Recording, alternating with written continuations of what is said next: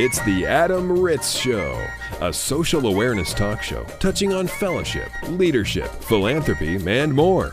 Adam hosts the show on location from coast to coast, interviewing college students, student athletes, campus administrators, professional athletes, and social experts about social issues ranging from bullying to Twitter and everything in between. And now, it's your social awareness radio host, Adam Ritz. All right, get ready for a huge bag of fun as we move along with our next conversation. Jayson Parker is joining us from Tatum's Bags of Fun. Hi, Jayson. How are you? I'm good, Adam. Thanks. And along with Jayson is Brent Oakley from Prime Car Wash. Brent, thanks for joining us. Thanks, Adam. Good to be here. And to preface the Bags of Fun, I mean, everybody loves a bag of fun. Life is all about having fun. And, Jayson, your organization is actually called Tatum's Bags of Fun. So first off, before we get to the event that you're doing with Brent and Prime Car Wash, tell us about Tatum's Bags of Fun. What is it? Well, it's a nonprofit organization. My daughter, Tatum, who's now 16 years old, is a two-time cancer survivor. Wow. Who was originally diagnosed when she was 5 with Ewing sarcoma in her right femur. And during that year of treatment, of chemotherapy and surgeries, we were just overwhelmed by the amount of support we received from friends, family, and really some people we didn't even know. And one of those things was we got this backpack filled with games and toys from an organization in Colorado called the Gabby Cross Foundation. And we just really liked the idea. And my wife, Kendra, and I really always had an interest in giving back and doing something more. And so we decided this was probably something that would fit what we wanted to do. And so we started Tatum's Bags of Fun in August of 2008. And that's when we gave out our first bag to the Riley Hospital for Children. Unfortunately for Tatum, 4 months later, she was re-diagnosed with cancer, this time in her lung. Another year of chemotherapy and radiation. But we're thankful that she's now 16 and has been cancer-free for 7 years. Congratulations. Yeah. That's fantastic. Yeah. So again, the Bags of Fun, we had no idea what we were doing. We decided we wanted to do it. We had some lots of support from friends financially that helped us get us off the ground. And then people have just been really inspired by not only Tatum, but her story, and then her wish and our wish as a family to give back to other pediatric cancer patients. So the Bags of Fun, they're backpacks. Yep. They're filled with games and toys. About how many a year? Yeah, so every year in Indiana, approximately 350 children are diagnosed with a form of cancer, predominantly treated at Riley Hospital for Children, but then another probably 10 or 15% of those 350 are diagnosed at the Peyton Manning Children's Hospital at St. Vincent's and some at IU Health North, and then a few up in South Bend Memorial up in north side of the state. So we've been doing that. Like I said, August 1st of 2008 was when we gave out our first bag. We're now somewhere over 2,500 bags delivered since we started. We've been able to meet every request. The hospitals work very closely with us. They let us know when they have new children who have been diagnosed. We make the bags. We get an age and a gender, and we move forward. So your garage has a bunch of backpacks in it right now. It's funny you bring that up. We just built shelving in our garage because I got tired of every room in my house being a storage unit. So, yes, we have lots of backpacks. We have lots of toys. People donate toys, and they also donate, financially.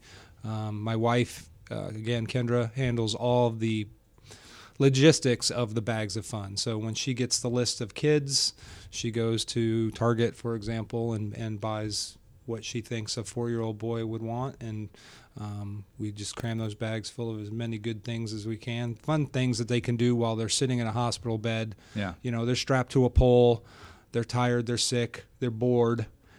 So most of the things in the backpack are things that they can do from the comfort of their bed. So let's just take a backpack. Let's say for a 7-year-old boy, what would be in it? So every bag comes with, the main thing is an electronic. So lately that's been the Kindle Fire. very much like an iPad, just a touch device. So they have internet or games or read books and watch shows and not just coloring books. That's amazing. No, okay. So the rest of the books got puzzles and this is coloring 2016. Yeah. You basically got to have technology at this point. Yeah. So but then the rest of the bags are puzzles and coloring books and crafts, and the boys love the Nerf guns. They shoot the nurses with them, and those little, Oh, I'm things sure where they you love push that. especially 7-year-old boys. Those things. Remember, you push your finger in, and it sounds like a fart, for example. The boys love those. Yeah. Girls love the necklace making craft stuff. So again, they're based on ages and genders, and everyone's different. They have the same concepts of them, but they're all individually created every time. And I'd have to guess your daughter's 16 now, Tatum. Yeah. She's the face of this organization. Uh-huh. She is also inspirational story to walk in to meet some of these kids herself and tell them her story. Yeah, so that doesn't happen all the time, but it does happen. Because of privacy laws and HIPAA regulations, we don't get a name. The hospital says, okay, this week we have 5 children. We have 3 boys that are ages 7, 9, and 12, and 2 girls ages 8 and 14. So that's all we get. And then my wife puts the bags together and then delivers them to the hospital, and then they cross-reference and then deliver to the child. Now, a lot of other times, though, because people know who we are, since we've been doing this now for 8 years, they will reach directly out to us and say, my cousin Sam has just been diagnosed, can we get him a bag? And if we've been introduced, then she can personally visit them and deliver it. That's the other part of the bag of fun. I mean, obviously, number one is we want to give the kids something, make them feel better, bring a smile, some laughs. Typically, we try to get it to them within their first couple weeks of diagnosis when they're really down, and they're scared, and they're trying to figure out what's happening to them.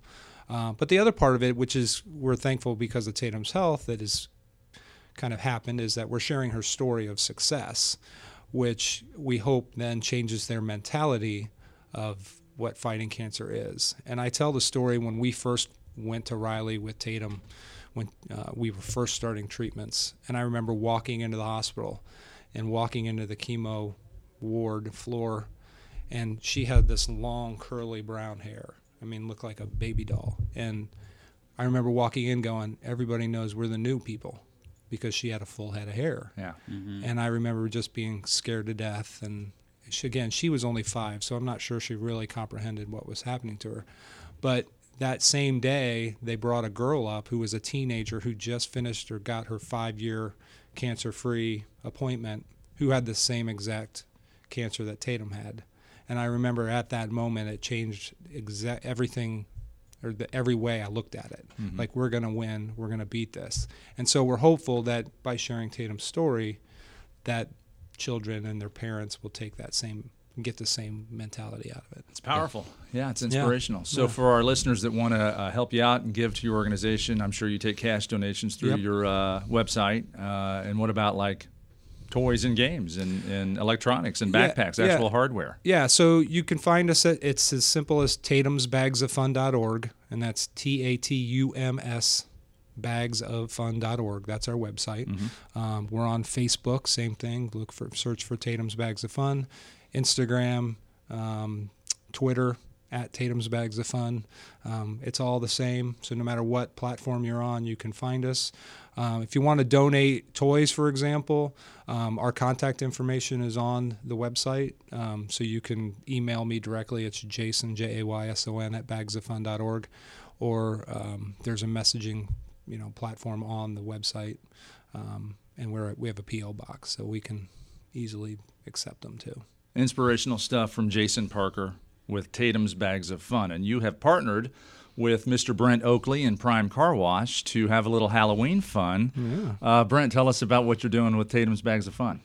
Yeah, when I heard Jason's story and Tatum's story several years ago, it was one of those things where you're always thinking, how can you help? And when you can help in certain ways and certain charities, it's amazing. But when you can help children that just got a really raw deal and a really unfortunate situation, and it's not just the children that go through it, it's almost like the parents go through it just as much, because the child almost doesn't even realize they haven't had enough life experiences to even know what's happening to them. And mom and dad with the little ones, just when a kid is sick and you feel helpless, I can't fathom what a mom and dad would feel like in that situation. So whenever we can help any kind of children's event, we try to, children's charity, And what we decided to do this year is, because of children, Halloween is the most fun dress-up time that there is, and they always get excited for it. So what we decided to do is, at our car wash, we're going to make it kind of a haunted car wash this year. And we're giving away free car washes. The only thing that you're going to have to pay when you get there is $6 that will 100% go to Tatum's Bags of Fun. So hopefully everybody will want to come out to Carmel, Indiana this year and participate, donate. If you have toys and things like that that you want to donate, we'll be collecting those as well. But yeah, just everybody come through, have fun, be in costume. All of our employees will be in costume. So it should be an absolute blast for the night. So, haunted car wash. I mean, I'm not ashamed to admit that when I go through a car wash, it scares me anyway. It's dark. Yeah. There's those things flipping around my windows, and yeah, I can't see because there's soap on my windows. I mean, that's frightening. That's the point. And you're telling It's me Halloween. that even in between the soap, you're going to have monsters and zombies inside the car wash. Yeah, that's right. We did it last year. It goes over well. So we definitely do recognize when there's little children in there, and we go easy on them. But for all the teenagers out there that think they're tough, come through our car wash. We'll see what we can do about scaring you. Is there any way we can have like a lottery where one of the cars, if you're the car that has, like, I'm kind of a bigger guy, I'll hide in the corner. I'll jump out with a sledgehammer and shatter your windshield, and that car wins free car washes for life. Can we do something like that? That'd be frightening. That would talk about a haunted car wash. Yeah, I'm going to up my insurance policies, I think. But don't dress as a clown. Yeah, the clown. You're gonna have clowns in there. We do have scary clowns in there. It's bothersome, but it was great last year. We raised a lot of money for the charity we chose last year. The employees love it. The employees come in and they all have great costumes on, and they get into it as well. So it's just as fun for us as it is the kids coming through the wash, and then it's for a good cause. So it's a blast. Okay, and that is on. Is it the 28th? Yes. Okay, in about 6 p.m. Yep. Free car wash with a minimal donation of $6. Yep. Minimal, so you can give as much as you want. As much as you want. And it all goes to Tatum's Bags of Fun. Absolutely. And you can also bring items, like what we were previously talking about, backpacks and toys and games and stuff. Absolutely. And that is October 28th, the haunted car wash at Prime Car Wash, the Carmel location, with Tatum's Bags of Fun. And for more information, you can go to tatumsbagsoffun.org, or I'm sure you also have this information on your Prime Car Wash Facebook page. Absolutely. Yep. Search Prime Car Wash, you'll find it. Facebook, we have it on our website as well, under events coming up. Go there if you wanted to check it out as well. Okay, and if you need an extra monster in the car wash, let me know. I'll be there. Sounds good. Thank you. Thank you, gentlemen. Thanks, guys. Fellowship, leadership, and philanthropy. Conversations and interviews from all over America. It's the Adam Ritz Show. The show continues in Knoxville on the campus of the University of Tennessee. We're blessed to be with head football coach of the Tennessee Volunteers, Butch Jones. Hi, Butch. How are you? I'm doing great, Adam, and appreciate you being here. Lovely to see you again. I caught up with you a few years back at the University of Cincinnati. You've upped and moved yourself and your entire family to Knoxville. How do you like Knoxville? It's a great place, very, very passionate. Tennessee football, the magnitude, the relevance, not only in the great state of Tennessee, but throughout the course of the country can be felt. We have a lot of positive momentum right now, a lot of positive energy surrounding our football program. I love talking to head coaches to get their take on community service, philanthropy. I know at the forefront of your job description is X's and O's, defense and offense. How do you take the second page of your job description, which is make young men gentlemen, with whether it's player development, life skills, community service? Is that a close second page to the main page of X's and O's? Well, it's actually the first page. Oh, good, and, good. You know, I always say before you can win on the field, you have to win off the field. And that's part of our core values, is being champions in the community. And we set a record last year with over 5,000 community service hours, and we're going to break that record this year. And that's part of our duty. It's part of our responsibility. It's part of our character education.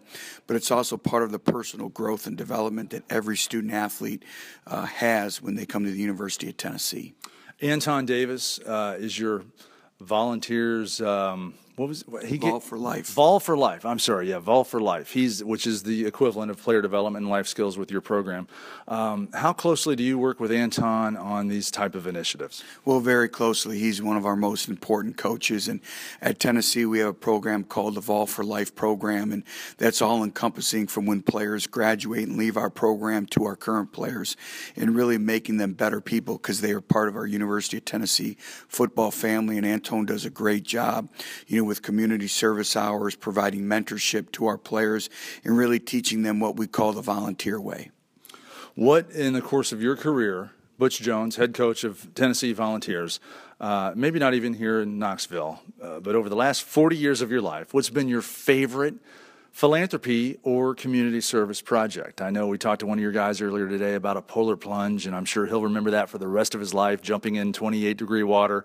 What do you think back in your life, not necessarily on the field as a coach, but as a mentor, as an educator, some of your favorite initiatives with community service? Well, last year in the Knoxville community and Habitat for Humanity, we actually built a home, and to be able to stand on the front porch of that house and give the family the keys to it was a very, very special and defining moment, not only for myself, but our entire football team. And, growing up a son of a chief of police, my father was a chief of police for 30 some odd years. So community service and, that community spirit has always kind of been in my blood. I was raised on that. But I tell you what, Adam, to sit on that front porch and give the keys to that house is very special. And your football team built the house.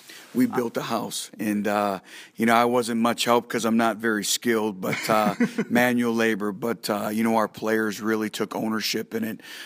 They took a lot of pride in their work and their workmanship. So it was a very special day when we completed the project. Now, are the kitchen counters like 8 inches higher than they should be because your offensive linemen are 6'7"? You know what? Pretty standard. Everything was standard and up to code. They need a heavy-duty toilet in that house if your football team built that one. Okay, well, Butch Jones, we can't thank you enough for your time talking about community service, leadership with your student-athletes. We wish you the best of luck here with the Volunteers and the football program here in the University of Tennessee. Well, it's always great seeing you, and you have a great message, and you're always part of the Tennessee football family. Get socially technical with The Adam Ritz Show. Facebook, Adam Ritz Show. Twitter, @AdamRitz. It's social. Technically. It's the Adam Ritz Show, and I'm Adam Ritz. We thank you so much for listening, and this is a follow-up report to a foundation, an initiative that we learned about at Penn State University called Uplifting Athletes, and we are super excited to have the executive director and founder of Uplifting Athletes, Scott Shirley, with us. Hi, Scott. How are you? Hi, Adam. Thanks for having me. Scott Shirley played at Penn State University, wide receiver. When were those years? 99 to 2003. Okay, so you're still in shape. Could you play right now? No, these kids get bigger, stronger, faster every year. Well, I'll get to some fun on the field moments with you in a minute, but I want to talk about your foundation. You are, and correct me if I get any of this wrong, you're the founder of Uplifting Athletes, and you founded it while you were a player at Penn State about 10 years ago. Tell us about this. Yeah, when I was on the team, it was fall of 2002, actually the week we were playing Iowa. I was on my way home from practice one day, and I got a phone call from my mom. It's one of those calls, something's not right. And I answered the phone, and sure enough, she was so choked up she could hardly speak. So I pulled into a parking lot while she composed herself, and she finally told me that my father had been diagnosed with kidney cancer and was only given 6 months to live. So, at the time, it didn't really hit me because my father lived a very healthy life. He didn't drink, he didn't smoke. He was a high school baseball coach with over 400 wins, so he was known as a fighter. And I figured we just needed to go get another opinion. Yeah. And, everywhere else we went in the fall, we were told the same thing, that nothing can be done. Second opinion, third opinion. We were going to all the best medical centers in the Mid-Atlantic region. Finally, in the spring of 2003, we went down to see the top oncologist at Johns Hopkins. And I felt like we were going down there to get an answer. And the doctor doesn't even close the door of the waiting room. He just sticks his head in and says, the reality is there's nothing we can do for you. Go home and enjoy the time that you have. Wow. And you are a member of the team, and I'm going to make this quick because it's how it's processing in my head, but you at some point come to terms with this and decide you need to do something about this to give back and create awareness, and that's the really the genesis of Uplifting Athletes. Yeah, exactly. We walked out of there, out of that appointment. I felt like we'd really reached the end of the road at that point. That's when it really got real for me, that nobody else was doing anything about this. So on my way back to Penn State, I called the American Cancer Society, and they explained to me that different cancers are actually different diseases with different treatment protocols. So since kidney cancer doesn't typically respond to the standard first-line treatments like chemo or radiation, kidney cancer is not one of their priorities. So now we have all these doctors telling us that there's nothing that they can do. The American Cancer Society is telling us there's nothing that they have chosen to do. My next call was the Kidney Cancer Association, small group out of Chicago. And they said that's all true, but the bigger challenge is that since it affects fewer than 200,000 Americans, it lacks the financial incentive to make and market new treatments. It's considered a rare disease, and it's been orphaned by the system. And I walked into my apartment that night, and my teammate Damone Jones is sitting on the couch. And, we're 20-year-old college kids at the time. And Damone's playing video games, and he greets me and asks about my day. And I said, you know what? It sucks. 45,000 Americans a year are diagnosed with this disease. They're told they have a 10% chance of living for 5 years. Nobody's doing anything because they don't think it's important. Damone looked at me and shrugged his shoulders. He said, well, then why don't we do something? We're Penn State football. He said, if I wipe my butt sideways, it's on the front page of the paper. So, let's take advantage of the position that we're in and share this spotlight that we have with a community that would really benefit from having it. Well, on the emotional level, condolences, and it's so emotional. I'm so sorry to hear about your father and what happened 10 years ago. To move forward and make a positive out of a negative, you really did that. So initially with Uplifting Athletes, what was that first initiative on campus with your team at Penn State? What'd you do that year? Yeah, so after Damone and I had that conversation, we started talking about it in the locker room. The team rallied around an idea that we had to hold a summer lifting competition that became known as the Lift for Life. But what happened next was really, really pretty cool because the benefits are greater than we anticipated. We literally had guys lining up at our lockers saying, hey, I heard what you're trying to do. How can I help? I want to get involved. And this was different than any other community service we'd done. It was planned by an administrator somewhere, and they pulled the van up and told you to put your jersey on. And it was great in the moment, but this was a complete different service learning experience for us because we were actively engaged. We had that sense of ownership.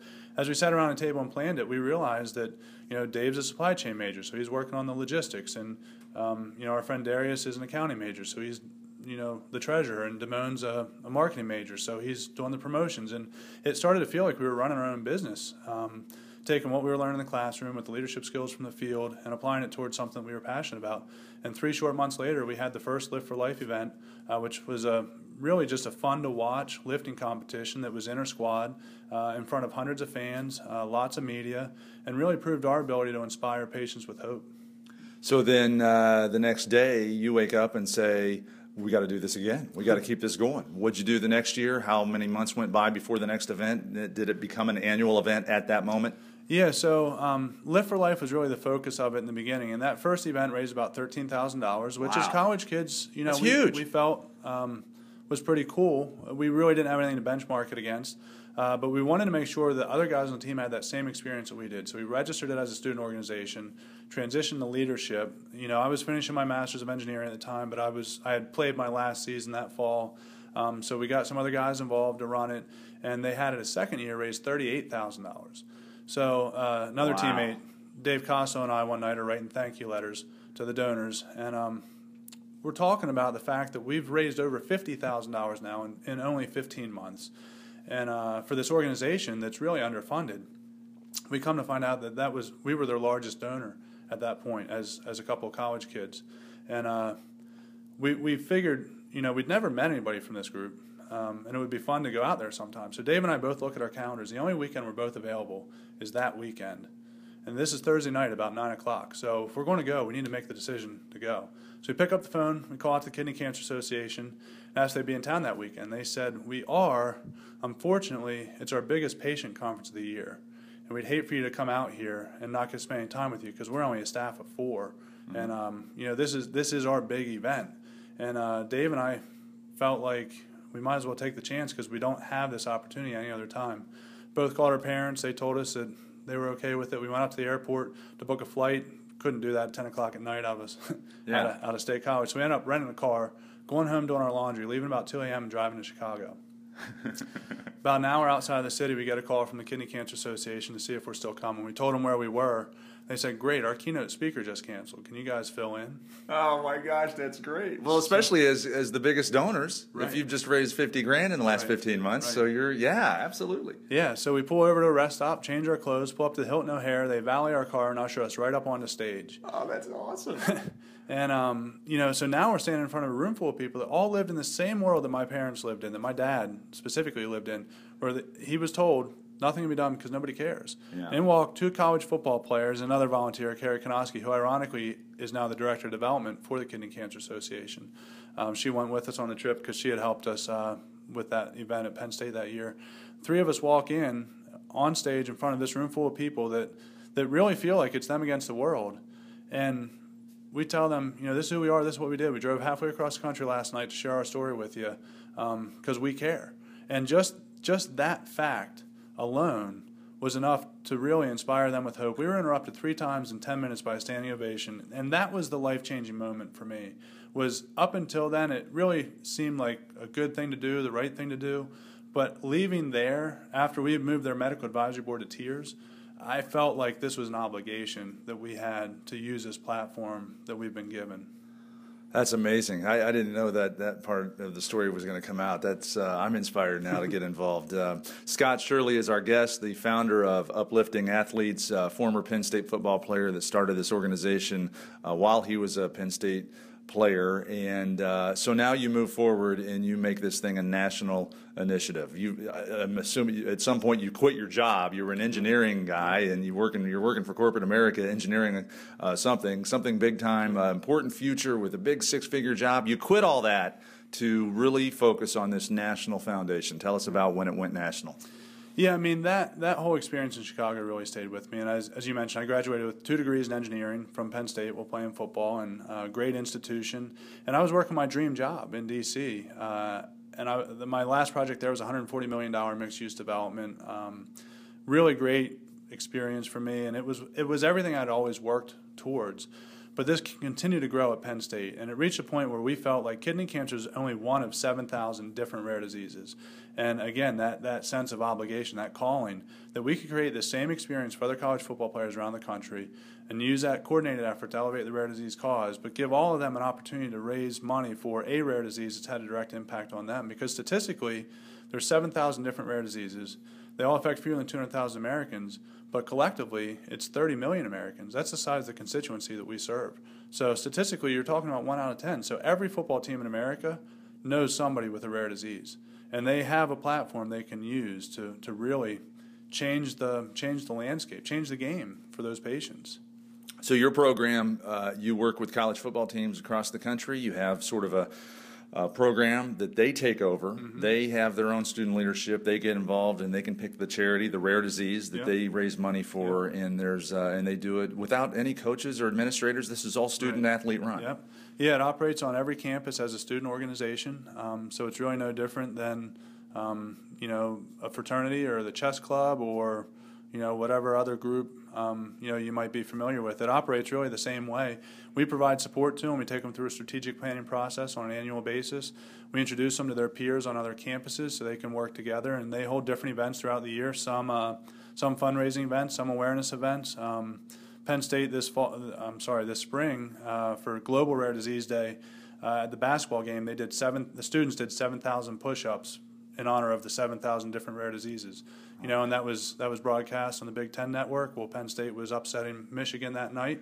And it really starts a conversation about rare diseases, and that's really the beginning of change. That's the impetus of change, is just starting the conversation. I'm looking forward to seeing how this thing grows. In fact, I'd love to be a part of it. I'm inspired. I love college football. We work with a lot of foundations, so whatever we can do to help out. If you are a college or even a high school football coach, because I know you're going to start branching out and doing D2, D3, college and high school football teams across the country. If you're a football coach listening to this broadcast and want to learn more, email me. Go to adamritzshow.com and email me, and we'll set up the digital introduction with Scott Shirley and Uplifting Athletes. And your website is upliftingathletes.org. Correct. All right. Well, Scott Shirley, we can't thank you enough for your service and your time on the show to be part of this broadcast. Go to upliftingathletes.org. Email me coaches, if you're listening and you want this to be part of your initiatives and have your student athletes do a student-run organization to help raise money for rare diseases and cancer across the country. We can't thank you enough, Scott, for being on the show. Thanks, Adam. The Adam Ritz Show is recorded live, both in studio and across the country. For information on this broadcast, including how to hear this show on a station in your city, visit adamritzshow.com.